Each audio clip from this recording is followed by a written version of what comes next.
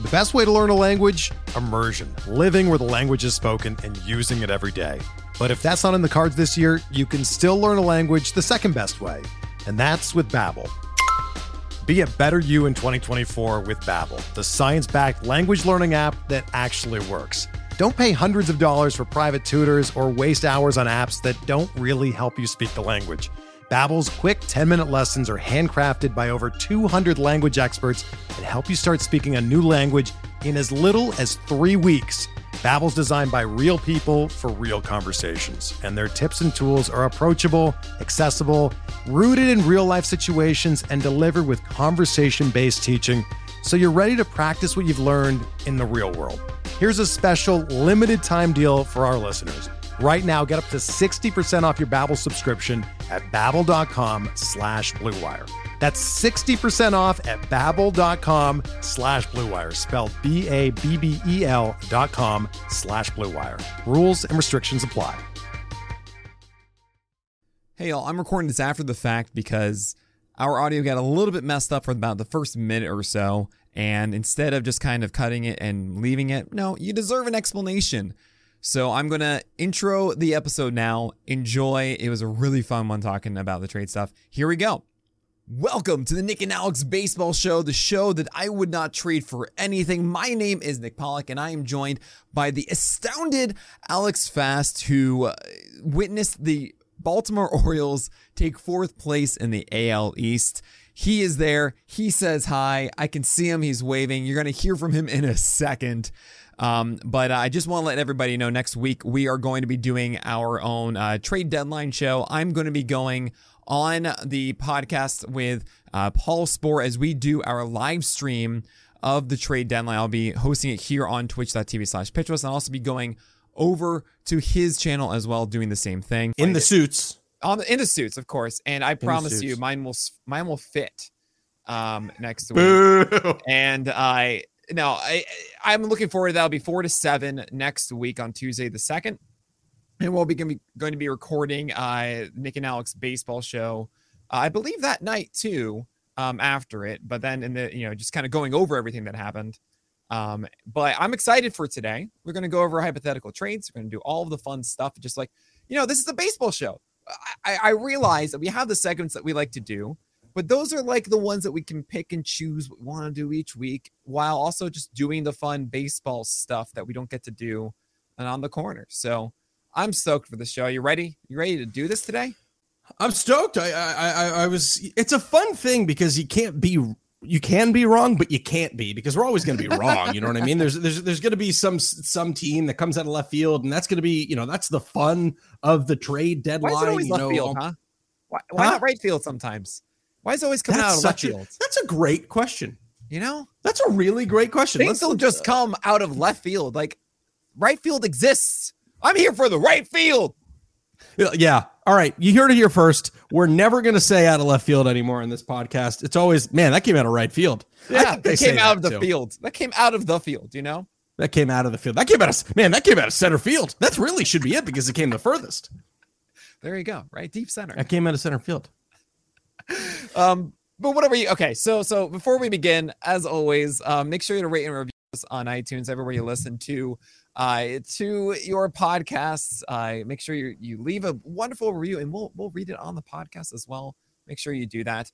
But we, as always, have a mystery pitcher to announce. And I actually wonder, I gotta keep track of the ones that I've done, because I don't know. I do so many things with pitchers all the time. I don't remember if I've actually done this before. You'll let me know, everybody. Yell at me. But this pitcher, I'll let you know, has a 4-4 record, 81 innings this year, 2.89 ERA with a 1.19 WHIP, but just a 17.7% strikeout rate, 6.4% walk rate, 25% CSW, just a 91 and change fastball, low 8% swing strike rate. How are they getting this done? We don't know.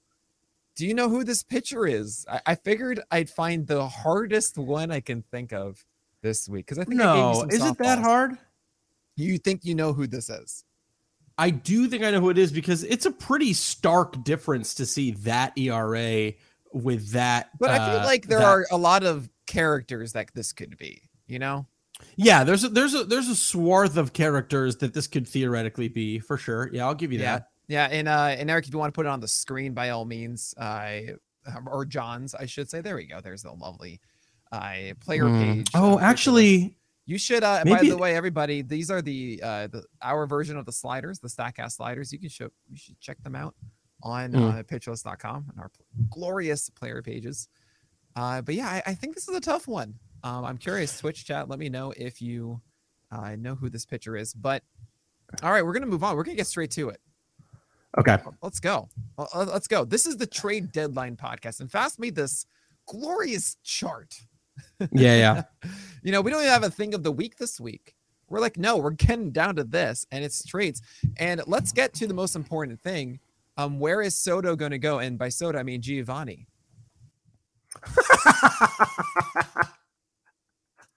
That's good stuff. For some reason, I automatically thought Giovanni Ribisi in my head. I don't know why. Wow. Yeah. So I'm very excited to have this conversation because I think this is going to spiral in a lot of really fun and interesting ways. My take. So the way that we're breaking this down to is we're doing stay or trade, and then the team that we think they're going to go to. Mm-hmm. And while there are definitely more trades than there are stays, this is my first and one of 3 stays.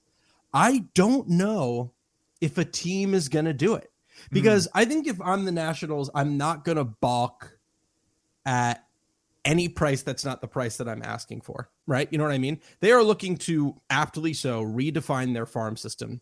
And a team is looking to, the one important caveat that I think people aren't really talking about that's a part of this discussion is this is 2 years of Soto, right? Yeah, right. 2.5. 2.5 years. 2.5 years of Soto. Because there's no guarantee that he resigns. Honestly, what I think is going to happen if they do trade him, I think the Nationals re-sign him and actually come out like bandits in 2.5 years. Because think about it. By then, a lot of their big money contracts are off the books. Their farm system is loaded, right? They are not going to have to pay a bunch of guys for a really long time, and they'll be able to afford a Soto contract. But I think for this, I don't know. I'm wondering if the Nats are going to say, all right, we'll just take whatever the highest offer is, or if they're going to say, you know what? No, this is exactly what we want, and we're not going to balk here. If they're not going to give it to us, then we're not going to take it. So I'm going to go with that. Okay. So first of all, maybe they're getting something from your lovely Orioles. If you remember Manny Machado and how that unfolded, they should have been trading him earlier, and they didn't, and then they wait so long, and then they got this weird deal from the Dodgers with just half a year left, and it makes a lot of sense to try and deal Soto now, because not only, especially for a team like the Yankees, the Dodgers, even Brewers, who have been, they have that amazing pitching staff and should be in the fight for the NL Central for years. A lot of those kinds of teams where this is 2.5 years. This isn't just a quick chance. This is legitimately, you can build this for 2.5 years around. I wonder if I wonder if the Nationals are going to try and play coy with it, but at the same time, this is the peak value, right? And whatever they do now with Soto, theoretically, they don't get more than this moving forward, because it is 2.5 years, right? So if I am the Nationals, it's in my best interest to deal as much as possible. I would be really frustrated if I didn't get something great from it, but I would be surprised if they thought, if we hold on to Soto, we'll get more later on. And I think a lot of teams are going to be in on this. So I think they're going to have someone to sell. I think also, the question then remains, okay, do they put in Patrick Corbin the deal? Do they put in Steven Strasburg in the deal? And in an ideal situation, no, because then they get a better return. It's the question of how much the Nationals just want to save money or not. And I really hope they don't. I really hope they don't do that, because we want to see a huge blockbuster. You don't get that blockbuster unless, unless they don't give away the money, right? Because then you just get more back. So, every team will be like, yeah, sure, we'll take the money for fewer prospects. I think in general, that's I think a generally good deal, but owners are weird. Do you think that if the Nationals do trade Soto, that they'll be dealing Corbin and Strasburg, or one of the two, with them? That's a great question. I wonder if they could do that to counter any theoretical deals that they don't I wonder if they're not getting the value that they want to get. They're going to be like, fine, we're not going to take 5 top prospects. We'll take 4. But guess what? You're paying for Steven Strasburg. That might be tough, though, because I don't know how that's going to work with like luxury, because they still have to pay. Like Soto still is due a good chunk of change. Oh, yeah, right. I mean, arbitration exists, right? I mean, he's going to get money. Well, yeah, but doesn't he also did he sign some sort of contract beforehand, right? Oh no, I don't know about that. maybe on the maybe spot fast. All right, let me. No. He is an arbitration, but yeah, he made 17 million in arbitration. 17 million in arbitration last year. Theoretically, that could go down because he isn't having the kind of MVP caliber season that he's used to having. Sure. But yeah, maybe they could be able to do that. I mean, yeah, I'm curious to know, for those who are in the chat too, by all means, would love to hear where you think Soto would be going as well. For those listening at the podcast too, you can join us every night while we stream live, be a part of the chat and talk with us. This is absolutely happening. We do this on Twitch Tuesday nights, 10 p.m. to 11 p.m. Eastern time every week. I think the Brewers are going to be in on this. I really think that this is a really good window for them for the 2.5 years, exactly what you were talking about. They obviously need the offense help. I mean, they have the staff. Soto is that ticket, right? Burns, Woodruff, Peralta coming back. Maybe Ashby turns into something too, but really just with Burns and Woodruff, you have a very legitimate push in the playoffs. You just need the offense to support it. And Soto is the prize. You know, he is the main guy. You go and get that. Because in 3-4 years, who knows what that pitching staff looks like? Who knows what else is coming up? This is the move. This is the window. So I think that the Brewers are going to be hugely in play for this. I don't know if they have the farm to be able to put together a package that's competitive enough to get Would you Soto. deal Ashby? Not after signing him for 5 years. I don't know. Clearly... I would rather have Juan Soto for 2.5 years than Aaron Ashby. Yeah, I'm just thinking about the way that they work. You know what I mean? Thinking about how they operate. And I don't know. I guess Ashby would have to be a part of it. They don't have a single prospect above a 50 grade. Ashby would be in there, and I think that's something the Nationals would heavily consider, especially if you throw in like Corbin to be that 5 instead of Ashby or something like that, right? And then the pieces start coming together. Maybe then the Brewers go and get Jose Quintana. Who did I have? Did I have someone else in there? Nah, I don't think I did. Well, we'll get to those later. I think I'll also say this. I did mention, I did have it down though, Josh Bell being in that package for the Brewers. Okay.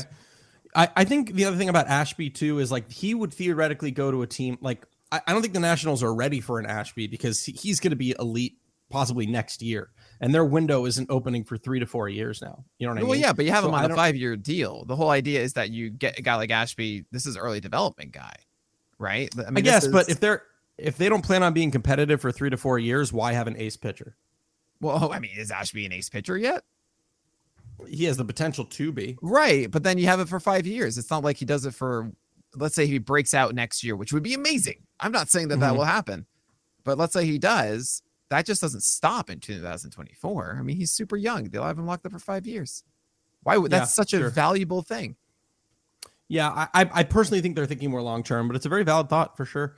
All right. Good. May these conversations be as good for all these. The next, these aren't really necessarily in order of the biggest, most impactful names, but this one obviously is a very big, impactful name. You and I both agree that Luis Castillo will be traded. Why don't you start with where you think Luis Castillo is going to end up?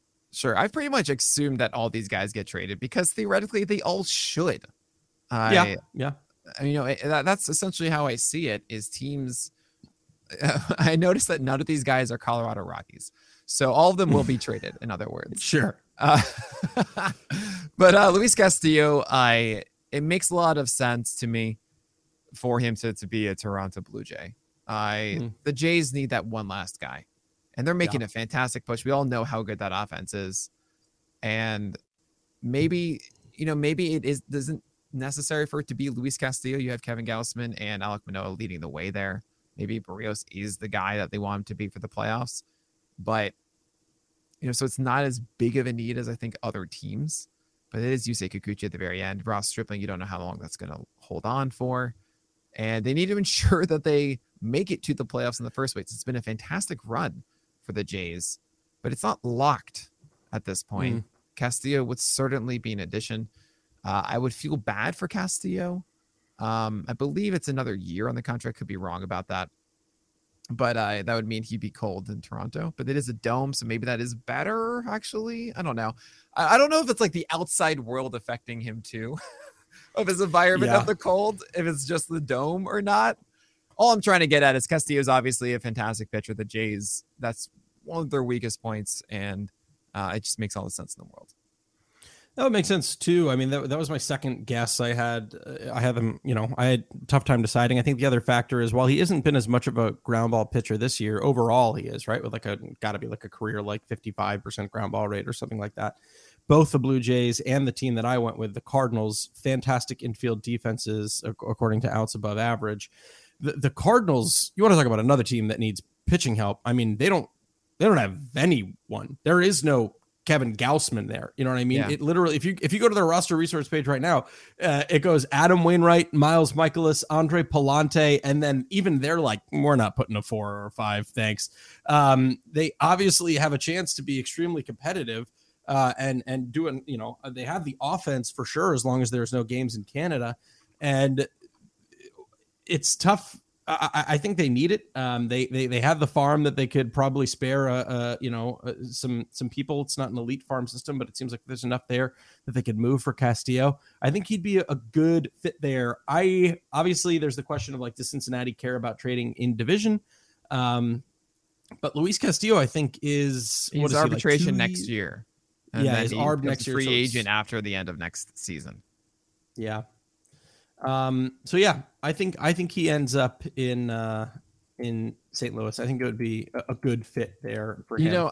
I'm playing this game right now, fast, of praying. Like I feel like I'm watching the DVD logo on the TV as I'm hoping for your ring light to line up with your eyes. With my eyeballs. It's why I hate wearing glasses. When it makes me feel like I'm like playing that level in Sonic where he runs up and down to try and get the rings, but I'm like, you know what I mean? It's when you collect the emerald and anyway. Yeah. That's what I always feel like that, and I hate it. I know, it's brutal. It's absolutely brutal. You gotta get 2 of them. That's the trick. You have one on the left and one on the right, both going like this, so that you don't get reflections straight. Okay. Anyway, something interesting I saw on Twitter today. Jacob at Cardinals Reek said bottom 6 in whiff percentage this year among qualified starters, and whiff percentage being when a batter swings, how often they swing and miss. So the denominator is different than swing strike rate, which is total pitches. Number 1 is Adam Wainwright. Number 2 is Dakota Hudson. Number 6 is Miles Michaelis. Be kind of interesting to throw Luis Castillo into that. All of a sudden, it's very much not the Cardinals' MO. It does make sense given last year how good that Cardinals defense was, and it certainly has benefited Michaelis, but we've seen it. What was it about Paul Goldschmidt being the worst at first base all of a sudden? Yeah, defensively, yeah. Right. So it certainly has changed, but they do need that major guy with Jack Flaherty out of the question. I don't know if the Cardinals are the kind of team that to do that. They've been that. What was the last like major in-season deal? I know the Nolan Arenado one. We're still like, how did that happen? And I don't honestly know. Or there's Paul Goldschmidt again. That was a sign in the offseason and trade and sign in the offseason. But this blockbuster, at the deadline deal, maybe there is one that's I'm completely forgetting. Am I crazy and thinking like John Lester was a Cardinal at some point or something? No, like I mean, I think you did. What was it? You're talking about trading for pitchers? Pitchers or just some major hitter or something like that. And I feel as if the Cardinals. I mean, the Arenado Goldschmidt, they are both. That was in the offseason, though. Yes, but that was. I mean, the Rockies being weird. They are in on Soto allegedly. Everyone's in on Soto. Everyone's just saying, "Hey, what's up?" That's true. Chad is bringing up Ozuna for Alcantara, Gallen, and true. Sierra. But was that off season or was that mid season? I guess that was off season when the Marlins were selling everybody.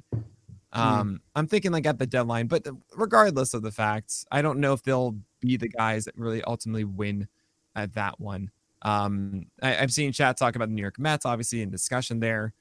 It's a question of the depth of the Mets rotation. You have Tyler McGill, which I almost wore that shirt tonight. Jacob deGrom should be coming back shortly. Taijuan Walker's been great. Carlos Carrasco's been great. Chris Bassett's there, and that's 5. And I don't think the necessity of Luis Castillo is really what's holding back the Mets. So if you're going to go for something, it's going to be a larger bat or just utility stuff or really honestly bullpen stuff. If you ask me. Arm, yeah.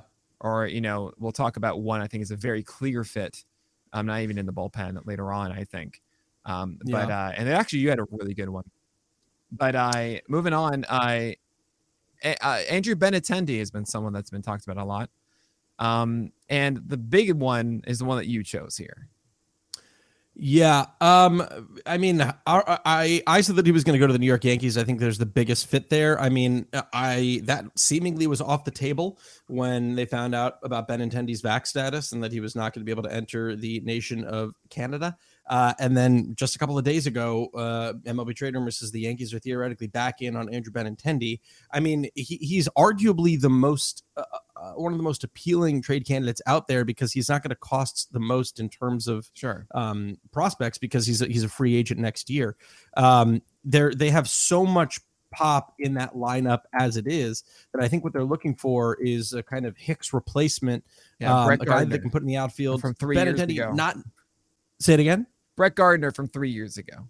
Yeah, exactly. They're looking for he's obviously got great contact. This year he's hitting 322, slashing 390, 401 with a 128 WRC plus. Even last year when he hit 276, he still had a 106 WRC plus. Aside from 2020, he's actually never had a WRC plus below 100. Like I said, I don't think they're going to mind that he doesn't have pop because that lineup is pop 1 through 8 already. So yeah, I think he's really kind of a really good fit for that team. Absolutely. I saw actually a really interesting thing, and this is someone I have to include it now. I think it was on the Braves subreddit. They were talking about the Yankees, where they're expected to get Andrew Benintendi, which means that they would be wanting to deal Joey Gallo. And Gallo could be their Jorge Soler or their Eddie Rosario from last year. What do you think about that? I can see it. I can honestly see it, Like the Yankees would be a team that would get Benintendi and deal Gallo. No, I think I was thinking about this. Did I even include Gallo on the sheet? Or you did. No, I did. He's at the very bottom. Stay. Yeah. Yeah, I said that the first I was going to say that he was going to go, and I definitely thought that he was going to be packaged with someone, and I feel like he needs to get out of. Like I honestly think it's just like being in New York and not being able to do the press that's doing it. Yeah, but I don't know if. I mean, maybe he's owed $11 million for the rest of the year. Maybe if the Yankees are like, we'll eat his contract, then yeah, they would include him in that deal. Sure. But he's not going to do like where he would fit. You know what I mean? A team would have to just be like willing to be like, fine, we got Joey Gallo for the rest of the year and whatever it is, it is. And maybe the Royals are. Maybe the Brewers are like, whatever, we'll take a shot on this. We need some outfield help. Like, just seeing why not, right? Brewers is a good fit. Yeah, and especially because it's Milwaukee, it's not New York, right? Yeah, it's Milwaukee's not New York, and that power is going to also play there. As well. And the thing is, if you look at the playoff lineup for the Yankees, can you imagine the turmoil there would be if Joey Gallo was consistently getting at bats then? Right? No, I don't think it happens. I think either he stays and gets benched or but then there's got to be somebody that takes him on. I like Arlos here saying deal Gallo for what, a number 2 at McDonald's. Oh man. Unbelievable. No, you can do better than that. Okay. Don't get the What is a number 2? A number 1's a Big Mac. A number 4 is a double saying quarter it's pounder. a quarter pounder with fries. There you go. As far as that's a 4. Oh, a 4 is a double quarter pounder. 4 is a double quarter pounder. No idea. Benintendi, I have him as the Dodgers. I feel like the Dodgers are somebody who would get someone like Benintendi. They are so stacked at the moment, but they always make some deal for some depth somewhere. And it's just slowly and surely poaching all of the Red Sox players that beat them in 2018. So first you got Mookie Betts, now you got Benintendi, they got also Joe Kelly, I believe. It's just over time, just acquire all of them. David Price, I think, too. Sure. And so I think Benintendi is the next one in line. It just makes a lot of sense to me. They have Gavin Lux sometimes going into the outfield. I feel like there's a fit there to be had, especially also with Chris Taylor being hurt, less flexibility for them. Because they don't need to get like your Scherzer and Turner as they did last year. They just don't. Mm-mm. And I think it's just like little moves that the Dodgers are going to make. And that could very much include Benintendi. I think that they end up doing this next move. I don't know if they end up sticking with offense. I think they try and package their prospects for pitching, and that's why, while I'm a little on the fence with Frankie Montas, because I don't know what's going, the health I think is going to be a big determining Absolutely, factor yeah. as to if he gets moved. I do think he could end up in LA. I mean, they need some help in that starting pitcher department right now, and I think he's one of the best starting pitchers available. There's an argument to be made that we'll see what Andrew Heaney does, right? This is a very important week to see how Andrew Heaney performs. It's not just the start, it's the next one as well. With Frankie Montas, I got a comment. I'm saying, for fantasy purpose, don't start him because he only threw 53 pitches last time, and the Astros are the Astros. So it's capped at 70 pitches or so. And somebody said, no, this is his showcase. He's going to go out there and he's got to do it if he wants to get out of there. And I don't know. I don't know if I buy that kind of approach with it for Frankie Montas. Also, I don't think Oakland needs to prove much, just that he's healthy. And I think pushing him too far might even turn some people away if there's any sort of fatigue or anything at the end of it. Just cash in 70 pitches and say, he's fine. He's stretched out and he's good. And I also understand that he has another year left. This isn't just a half a season thing. Frankie Montas goes through 2023. So think again of a team that really needs it. And honestly, in the preseason, we were talking about Frankie Montas potential spots. Chicago White Sox, for me, they are floundering. This is a division to win. The Guardians are not going to make the moves. They just don't. They still feel like they're going to be sellers or something crazy like that because it's the Guardians. I mean, the Twins would be a very good fit too, and there's someone else here that I think that they're going to go for instead, but it could be Montas. But the White Sox, I mean, you have three of Kopech, Giolito, and Lynn not looking at like their best. You have Dylan Cease, who's woken up, which is amazing, and then Johnny Cueto, and you cannot rely on this Johnny Cueto magic for the rest of the year. So Montas seems like such an obvious fit with the White Sox. But maybe the Twins as well. I think one of those two, it's going to be a battle between the two of them. And whoever gets the best pitcher, I think, takes the AL Central. I wonder, the White Sox have like one of the worst farm systems in baseball. And I wonder if like Kopech would have to be a part of a deal. That makes sense to me. Let him hit the reset button too. I would feel bad for Kopech in Oakland, but I guess that's a good pitcher's park. I don't know. It just feels like not a fun place to be at the moment. Yeah, I don't know. That's an interesting one because I agree. Chicago is like they're 4 games back in the division. It's a very winnable division right now. Obviously, it seems like they're just perpetually getting bit by the injury bug, and their manager's making terrible calls. But that might be an interesting fit for them. It's it's something to really note too is that this is a seller's market for pitching right now. You have Castillo, you have Montas, and you have Mahle, and that's about it. Is there anyone else I'm really forgetting here? You could say Tarek Skubal. You could say Jose Quintana, I think you have on this list. But there are a lot of teams that need someone. I see chat is mentioning PJ Atlanta as well because Ian Anderson, like, what are you doing there?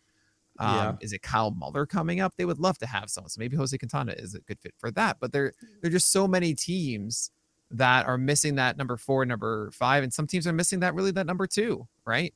Yeah. And that means that if you have one of these pitchers, you're going to get a lot for them right now. Sure. And, I mean, you might see some like, not mentioned here is Martin Perez. And I think I'm just going to throw that one at you now. Martin Perez is actually, I think, the most perfect fit for the Jays because I don't think they need Luis Castillo like some other teams do. I mean, they have Gausman and Manoah, and that's going to be your 1-2, and you're going to love that. And Barrios maybe is going to be that 30 number 3. You need just someone that's good and fine that is not going to cost everything. And Martin Perez, we don't buy this first half, but I mean, his last game, he deserved to have success. Amazing changeup command, good locations of cutters and sinkers on opposite sides of the plate, right? Martin Perez, I'm very curious to see who gets that discount. Yeah, that's a good point. That's arguably another guy who could. I mean, he's a free agent and he's only owed $4 million this year. Like, there could be a lot of. He could have a bigger bidding war on him than we anticipated. If we're pivoting to him real quick, I mean, I feel like he's another guy that I kind of put in the Quintana field, where I think he goes to either Atlanta or Cleveland. Cleveland could be an interesting thing because it is such a boring, like the old boring veteran might help them out a little bit, right? That kind of solidified number 4 spot. For me, Atlanta made sense because at this point, like, let's have a guy help us get Mike Soroka need to where he needs to get, and just have a guy who's going to help us win games as a number 4, number 5. Maybe he could be the guy who starts game 1 of a series if we're burnt out from the series before and keep us competitive. You know what I mean? Right. So he is an interesting person. Yeah. Yeah. Some other ones that I do want to mention, I will in a moment, but first we have to take a quick break. So as I was mentioning, there's some other interesting names. There's also Merrill Kelly to consider with the Diamondbacks. There's Noah Syndergaard with the Angels. And of course, Dallas Keuchel is going to be the biggest one. I'm just kidding. Yeah, of course. But you know, it's interesting. I think we might see some surprise teams getting into the mix because there's such a demand for a quality number 4 at this point. We're just somebody to give them innings and let them survive through September and be in the race. As you mentioned, Atlanta, even the Padres, I don't know, but they just lost Mackenzie Gore. Nick Martinez is someone that they're trusting. Blake Snell goes in and out. They might want one more piece just in case, something doesn't go awry, and this is going to be a very interesting week. You can even make an argument that John Gray could get a pretty penny with 3.5 years on a somewhat, generous contract. About what is it, 16 million a year? I think it's 16. So you can make a case for that too. There's a lot of things that can happen. Martin Perez actually is, now that I think about it, too, another good fit. Sorry, I just refreshed the MLB standings and see Baltimore in 4th place. And it just brings such warmth to my heart. I mean, really, it just brings such incredible warmth to my tired, weary soul. It's always like how those we have a moments tiebreaker. When you look at your fantasy team on like April 15th, you're like, oh, I'm in first, and just like, it's beautiful. Capture that whenever you can. Martin Perez might be a good fit for the Cardinals. Kind of another old, boring vet. Yeah, absolutely. Without a doubt. And of course, PJ is mentioning all the Marlins guys. They said everyone's on the table except Sandy Alcantara. So Pablo Lopez, we've been talking about it for ages, but you got to think he's on the move too. Yeah, you got to think he's on the move as well. So was another pitcher who's our next one that we wanted to discuss a little bit more in depth, and that's Tyler Mahle. To me, I think he is going to be traded, and I think that's the person that the New York Yankees end up reaching out for. I don't know why. I think Matt Blake might be able to take him and work wonders with him. Maybe they're scared because I don't know if that park suits him best, considering the woes that he had in Cincinnati, but I don't know. I think they're going to go with Mahle. There's two things at play here. One, as you mentioned, the home park. Even though I think the Yankees are, correct me if I'm wrong, I think I was reading something the other day about how the Yankee home park is not as bad as it used to be. I don't know. But for Tyler Mahle, I feel like the Reds are going to butcher this. I don't have faith in Cincinnati. I don't know why. I just feel, they haven't done good things with the Castillo. Like, they should have traded him in the offseason. They didn't. And there's another guy you mentioned later on, Brandon Drury, that I think should be dealt too. But I don't know if the Reds are, they might just hold on to this, right? They might just play their cards later. I think they should be selling. I think the Twins is the best fit, personally. The Twins need something. They really do. And Mahle is not going to cost Castillo or Montes or Pablo Lopez money, but or assets. But Mahle should be a big boost to them. He's a step up above the Quintana's, Martin Perez's, and so on and so forth. So I think Mahle is the perfect fit for the Twins. And I mean, the Yankees could go after this. I don't think the Yankees need to. I mean, sure, the Yankees are like, no, that's the last piece of the puzzle. Offense is the greatest thing ever. We just lost Severino for a while. We don't know what we're going to get there. Cortez, is that going to last? Or Montgomery just got lit up tonight by the Mets. Cole hasn't even been as consistent. I mean, it does feel like the Yankees could win the World Series in a week. if they get Juan Soto and a Pablo Lopez or something like that, right? That's just Juan Soto what and the Pablo feeling Lopez, would be. They That's have insane. no farm. Right. And they have no farm. Like, it's crazy. Right. But it's like, why need farm when I have World Series? Right. I love it. Why need farm? I have World Series. Why need farm when World Series do trick? So I look, that's kind of what I see. And I think we've also taken note that the Dodgers have showcased, like, yeah, just give away some prospects and get that stuff, guys, and like do amazing things, Yeah. I think the Yankees are in this really interesting position where they could absolutely seize everything. But I don't know. Yeah, we've got a few more to get through because they're all very exciting. So we might end up taking a majority of the time talking about this, which is good. It's the trade show, baby. It's a trade show. Come test our wares. It's the trade show. The next one, obviously, of course, very near and dear to my heart. But we'll start with you. You see Trey Mancini getting traded. Where do you see him going? I don't really know. I feel like Trey Mancini is an Atlanta player just by heart and soul. I don't know why. I wanted to put like the Brewers for everyone. Any hitter, just the Brewers, they need it. And Trey Mancini could be a good fit for that. He could be a Dodger. I put Atlanta. You put the Brewers, so clearly we're on the same page. Yeah.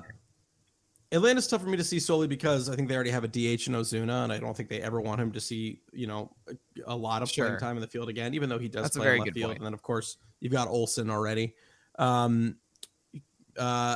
think that he does go to the Brewers solely because he has the largest need there. Right now, they're perpetually DHing Andrew McCutchen, who actually isn't terrible. I think he's hitting like 255. He's not god awful, but he is their DH right now. Rowdy Tellez is their platoon first baseman. Tellez is kind of already Mancini light. He's got the power, doesn't have the batting average, although Mancini's been struggling a little bit recently. But with that said, I think with the positional flexibility that, ostensibly you get from Mancini, and that you could put him in right field when you need to, even though he's probably going to be a first baseman DH. I think he could fit in well there. That way you have Andrew McCutchen pop in whenever you need to rest Hunter Renfroe or Tyrone Taylor, or Christian Yelich. And then you have, Mancini coming as your everyday 1B or your DH. I think he's a good fit there and could mash a lot in that stadium. Yeah, I like that one too. I speaking of Atlanta, I'm not speaking of Atlanta. I see Contreras and I think of his brother, but Wilson Contreras. I think this is a perfect fit for the Mets. And Nito is just hurting that offense so much. And if you want to talk about a team that needs a catcher, we also heard about how McCullers really loves Martin Maldonado in Houston. Yeah. And I don't know if that's the right one, but it makes a lot of sense as far as just offensive production. But the Mets just seem, this is the get you should make. Yeah, the Mets is a really good call. Houston, I was looking a little bit earlier. Let me see if I can pull this up real quick. By team, who has the lowest amount of productivity from the catcher position right now. Great. Yeah. And by WAR, it's Houston. They are one of 6 teams with a negative WAR from the catcher position. Honestly, the Mets not very far behind. They have a 0 WAR from the catcher position, but they have a negative .07. Now, there are a lot of things that aren't being brought into the conversation there, but the Astros catchers collectively are slashing 159, 230, okay. 300. You can stop right there. All right. That's unbelievable. Yeah, that makes a lot of sense. And obviously, it's not the rotation that the Astros would need help in, as they are looking dandy, to say the least there. Man, is it going to be a Yankee Astro ALCS once again? I mean, I feel like if the Yankees are going to do anything, they have to, it's like the trajectory of any team, right? They always need to get over the hump before they can become like the dynasty team, right? The Astros are that team. Sorry, I'm just projecting here. It's going to be the Blue Jays. We all know this, guys. They're my pick. There you go. Moving on here to Tarek Skubal. You see the Giants going for it. I do. So Tarek Skubal, this was interesting, right? Because he came on the trade block today. Detroit said everyone is available. There isn't anyone who is not available right now. Right. And Tarek Skubal, I know that the Giants like a good amount of sliders. I remember seeing that report that in the farm system, it was like guys were throwing like 70% sliders all of the time. The Giants have actually started to fall out of the race a little bit, and I think they need a little bit of help. And while Wood has been very good, I think Tarek Skubal can immediately slot into a really consistent number 3 from them in that park. Clearly, even if he goes behind Wood, they need a little bit of help between Cobb and Junis right now. So yeah, I mean, maybe they get Matthew Boyd at some point in the year. God knows what you're going to get there. Tony Disco obviously had that ankle surgery. So I don't know. I think they could be a fun kind of surprise player. And that just seems like a guy that, even though I trust Chris Fetter and the great work that he's been doing with the Detroit rotation, I don't know. I just see him kind of going into that ballpark and just finding more consistency and shoving. You want to hear something that's kind of crazy? I think we all know really right now when it comes to the playoffs, the Mets are winning the NL East. Atlanta's very likely to be a wild card play. You have the NL West of the Dodgers and Padres, both very likely to make it, but Dodgers more so. Padres, 85%, there's a chance that they could fall off. In the NL Central, it's between the Brewers and the Cardinals, one of them to win it. You might be surprised to hear that the Phillies have a 42% chance, according to Fangraphs, to make the playoffs, and the Giants a 34%. And I do wonder if the Phillies could be making a move because, I mean, what is that rotation? They still have Bailey Falter going. Yeah. And Tarek, again, being part of that crew of not the elites. They don't really need it. They got Nola, they got Wheeler. They're okay at the top. They just need that number 3, Kyle Gibson, Ranger Suarez. Ranger Suarez is getting whiffs on the changeup again and has his cutter. It's kind of interesting, and I hope it works out for him. But they need something here. And this is, again, a very telling week. With the Giants, with the Phillies, if they have a losing streak this week, it could be huge. And in some cases, I remember this for myself in 2015 for the Yankees, actually 16. I wanted the Yankees to lose in that last week. I knew we weren't going to make it to the World Series. I knew we weren't going to make that push. And I wanted it to be a situation where we were definitively out so that we could invest in the future. It will be very interesting to see what the Phillies and Giants do. If the Giants are out of it, I mean, you could get rid of a lot of these guys. Alex Wood, you can be getting rid of Carlos Rodon. You could be selling Cobb even. I mean, there's a lot of deals to be made there, and that could also turn the Giants into a very interesting team next season. So I'm curious about that with Tarek Skubal. For me, I have him down for the Yankees. I think the Yankees could use that lefty help. I mean, if Jordan Montgomery falters or Nestor Cortez does, then all of a sudden then you have Skubal. I think also Skubal is someone that you're talking about Blake fixing. He feels like right up their alley. I would be so thrilled to see Skubal in New York. But then again, you want to talk about home run stuff, and maybe that's not it. I don't know. I'm curious to see what happens there. We are running out of time already. Look at this. It's already 10:43. We've still got more interesting guys to talk about. I mean, as I mentioned, Syndergaard, where do you see him landing? Man, I don't know. I don't know if anyone's really going to want to take the risk on it right now. Maybe if he's free, but I don't know. I don't know if I see him having a market really. None at all. I don't know. Why would you want a kind of reclamation project that hasn't looked consistently great? It's been fine because teams need someone at the end of their, like the Phillies don't want Bailey Falter.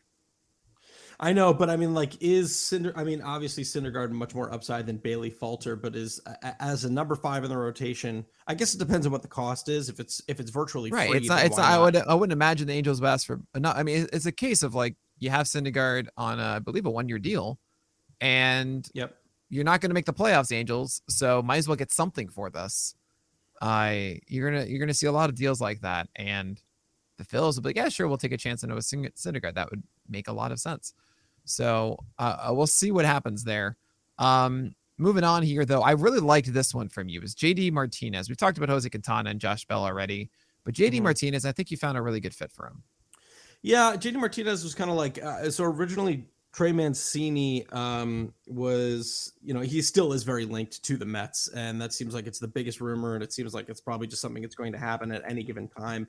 But JD Martinez, we found out today, could theoretically be on the block. Obviously, Boston now in 5th place in the AL East. I could say that all day. And at 500, no way. Obviously, they're catching the Yankees as they're 17 behind, and then they're still in the wild card hunt. I mean, at the moment, they're 3.5 out of the wild card. Anything could happen there. But with the injury concerns that they have with both Devers and Sale, you figure Martinez is on the block. If the Mets can't get Mancini, and knowing Cohen's ability to not mind paying if it's going to benefit the team, I don't think it would be insane to have them pick up the $20 million contract of JD Martinez. It's a little bit more expensive, obviously, than Trey Mancini. Maybe he's thinking, we already got Daniel Vogelbach, and we probably don't need to have a Daniel Vogelbach with better contacts and more money. Or maybe he thinks, okay, we'll move Dom Smith in a part of this deal. Maybe we'll get Boston to eat a little bit of the contract, and we'll have our permanent DH who's going to take us into the playoffs. I think he could be a good fit in New York for the. You just love JD Martinez. I don't know what it is. I just wanted to hear you talk about him more. If you guys don't know, it'd be kind of fitting, actually. It'd be like every second and third round of Alex fantasy teams is what the Mets would be, as that would be Starling Marte and JD Martinez. Never goes wrong. I mean, sometimes. But anyway, I actually this year I didn't, and I'm in last. Sorry, go on. I think that your Zelda had a little bit to do with that. Yeah, the young child. She's wonderful. JD Martinez to the Mets, I think, was just such a good one that I said the Cardinals, but honestly, I don't know. I just felt the Cardinals needed to do something, but I think the Mets are honestly the one that should be getting him. Maybe the Brewers again. Reliever talk. I think Fulmer is going to be paired with Tarek Skubal somewhere, and I think that's a really good part point of it. I think it's part of the Yankee idea here. You just lost Michael King for the year, and Fulmer could fill in that void a little bit. I think the Yankees have been trying to, have an eye on Fulmer for a while. Maybe I'm thinking the Mets, but no, I think I am thinking of Fulmer. And pairing that with Tarek Skubal to the Yankees could be interesting. Do you think he's going to get traded? And if so, where? That's a good question. I think the Yankees is an interesting idea. I wonder if they're just like, oh, he throws 91. Nah. You know what I mean? Even though I do think he is a very valuable reliever this year, and I do think he is going to be on the move. I mean, he's got, he doesn't really throw it too often, but he just had 3 pitches over 10% swinging strike rate. Like I said, doesn't go to the 4-seam and the changeup too often, but the sinker slider combination has been, very, very good for him this year, most notably that slider. So I think he could be on the move. I saw him going to the Blue Jays. I think they need some additional bullpen help, and he seemed like he could be a good fit there. But the Yankees pairing with Skubal is actually a really good idea. And David Bednar, you think he's just going to stay with the Pirates? I wonder if the Pirates just botch it, or I wonder if, considering how much control they have over David Bednar, because I think he's there for years. Yeah, he doesn't even enter. He's not even arbitration eligible until 2024. Right, but relievers you don't really know, and you do want to seize the moment with them. There's no way he goes to Yankees because they're already sending requests for backsies on Clay Holmes, and they don't want to do that again. So I think I don't think you're going to see him there. But I mean, every team needs relief help, and why not deal Bednar if you're the Pirates? Honestly. I'm very much in the feeling of go deal the relievers that would get anything because you just don't know.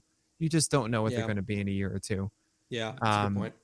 David Robertson, I mean, a little bit different on the other side of the career spectrum. You're saying he's going to get dealt. It seems pretty obvious in the Cubs. Sure, why not? Ian Happ could be in this conversation too. Milwaukee Brewers I see who you put down. Why the Brewers? Yeah, I mean, I think it just further solidifies an already fantastic bullpen. I mean, they've already got a nice 1-2-3 with Boxberger, Williams, and Hader, and I think this shortens games even more if they need to. The playoffs is obviously going to be all about shortening games, and they're going to have to do so if it's not Burns or Woodruff that they're facing. Eric Lauer, obviously not fantastic. Ashby, best game of the Ashby's year going to last show night. up for 4 pitches, I think, and then get pulled. The good old Wade Miley in the playoffs.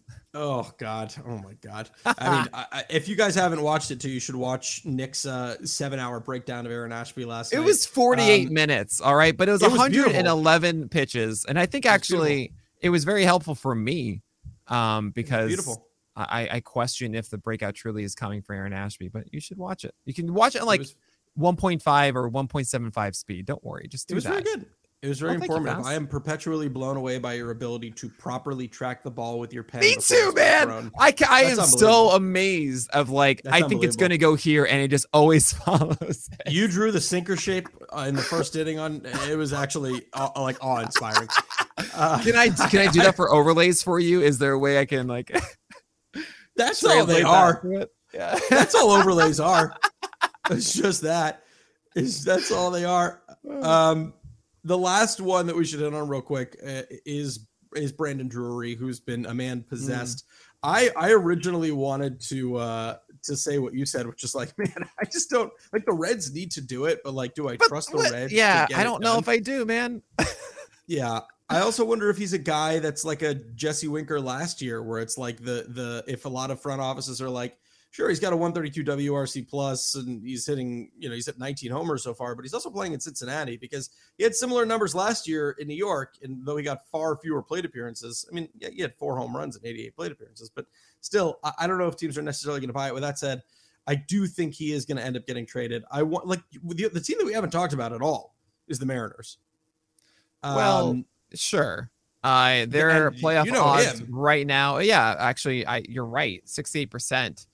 Currently on Fangraphs projection of it. I wonder, I mean, you would think that would be a team that needs a starter more than anything. Totally. But they could use a Drury to spell Adam Frazier and Eugenio Suarez. He's got he's a nice utility player. He's had games. He's just a really nice guy too, He's a good guy. He's actually had games at first, second, third, and short this year. I know, my mostly so at third. Yeah, it's fantastic. But yeah, it is kind of funny. Of all those starting pitchers that we've talked about, who would you see the Mariners making a play for? I mean, Marco Gonzalez has to shake his friend Martin Perez. Like they're the same guy to me. So Martin Perez is interesting. That seems like the most Mariners thing, as Seattle writers and fans have to justify it endlessly, and I feel so bad for them because they just want something to get excited about. They should probably get Eric Bernard. But Eric Bedard? Yeah. The old Adam Jones trade. But I actually think I wanted to mention David Robertson. I would absolutely love if the Yankees got him. Just reunite. Just to come back. Just to come back, and they need something, and just that'd be so poetic and lovely. I want Houdini to do one more magic trick, The greatest gif ever, the noodle David Robertson giving up that home run. Oh, I thought you were talking about his reaction to a foul ball to Gary Sanchez, and but he had the noodle of like the back turning. Yeah. Oh, it's the best. It's really the best. Nick, we probably have time for one more. We can do this. Come on, quickly. We're Eric. I'm sorry, we don't. I know you don't have any questions this week. You got none. You just know everything this week, and I'm proud of you for that. But let's do the images of the week really quickly. Alex, what is your image of the week?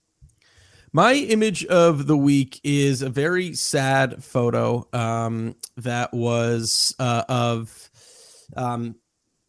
Ian Happ hugging Wilson Contreras at the end of this game in Chicago that happened today. Likely going to be the last home game for both of those players in Chicago.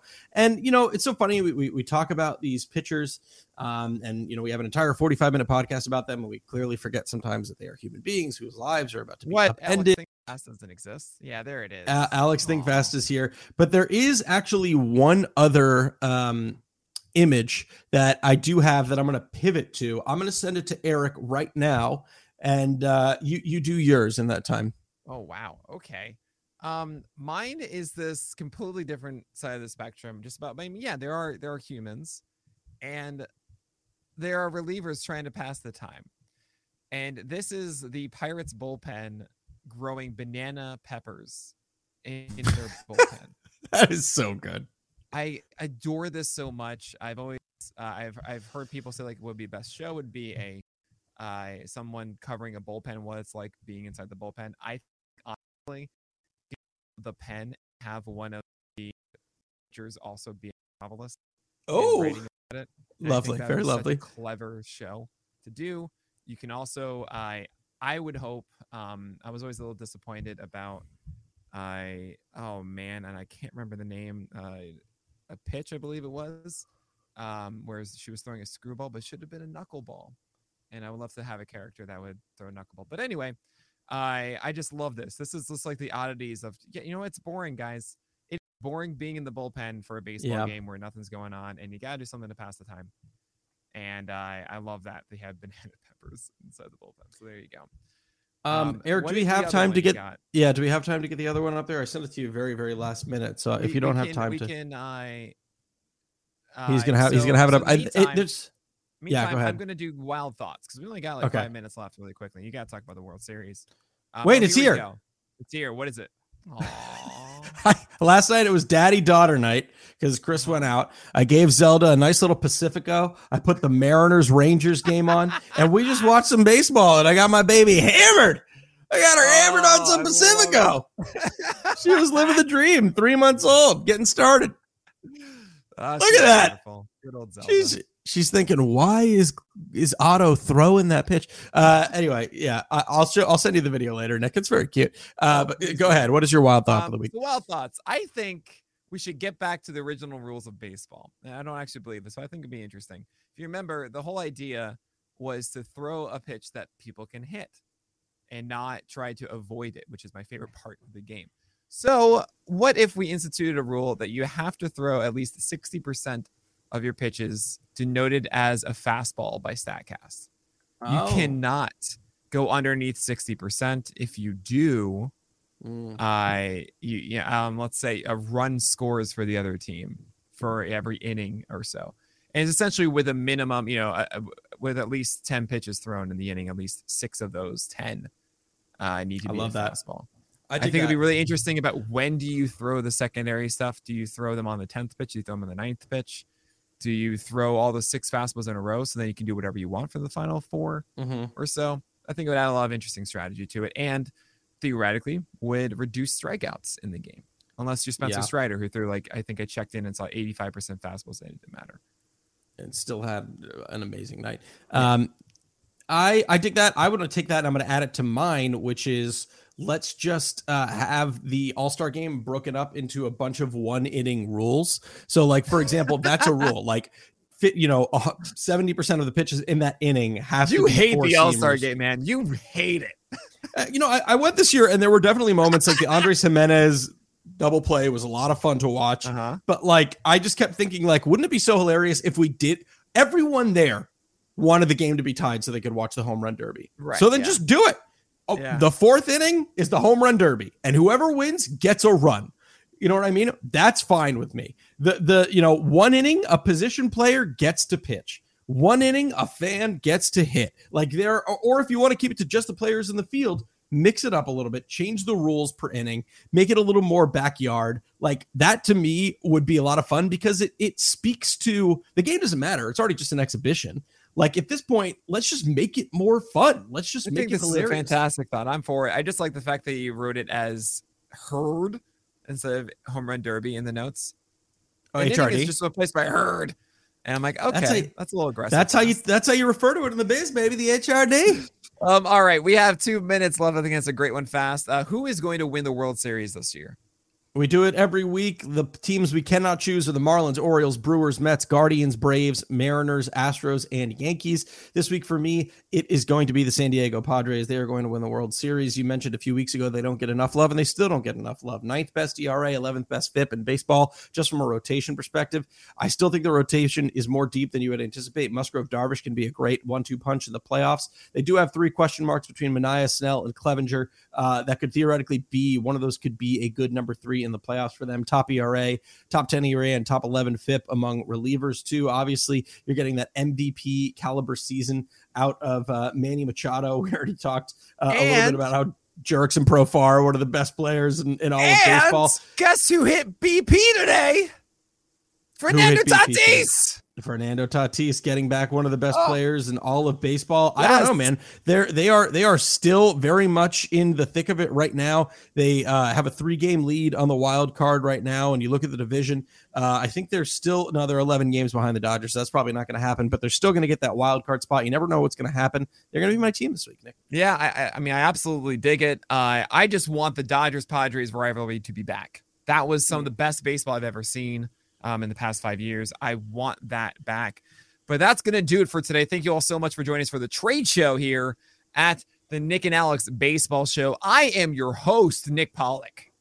And I am Alex Fast. We'll talk to you guys next week.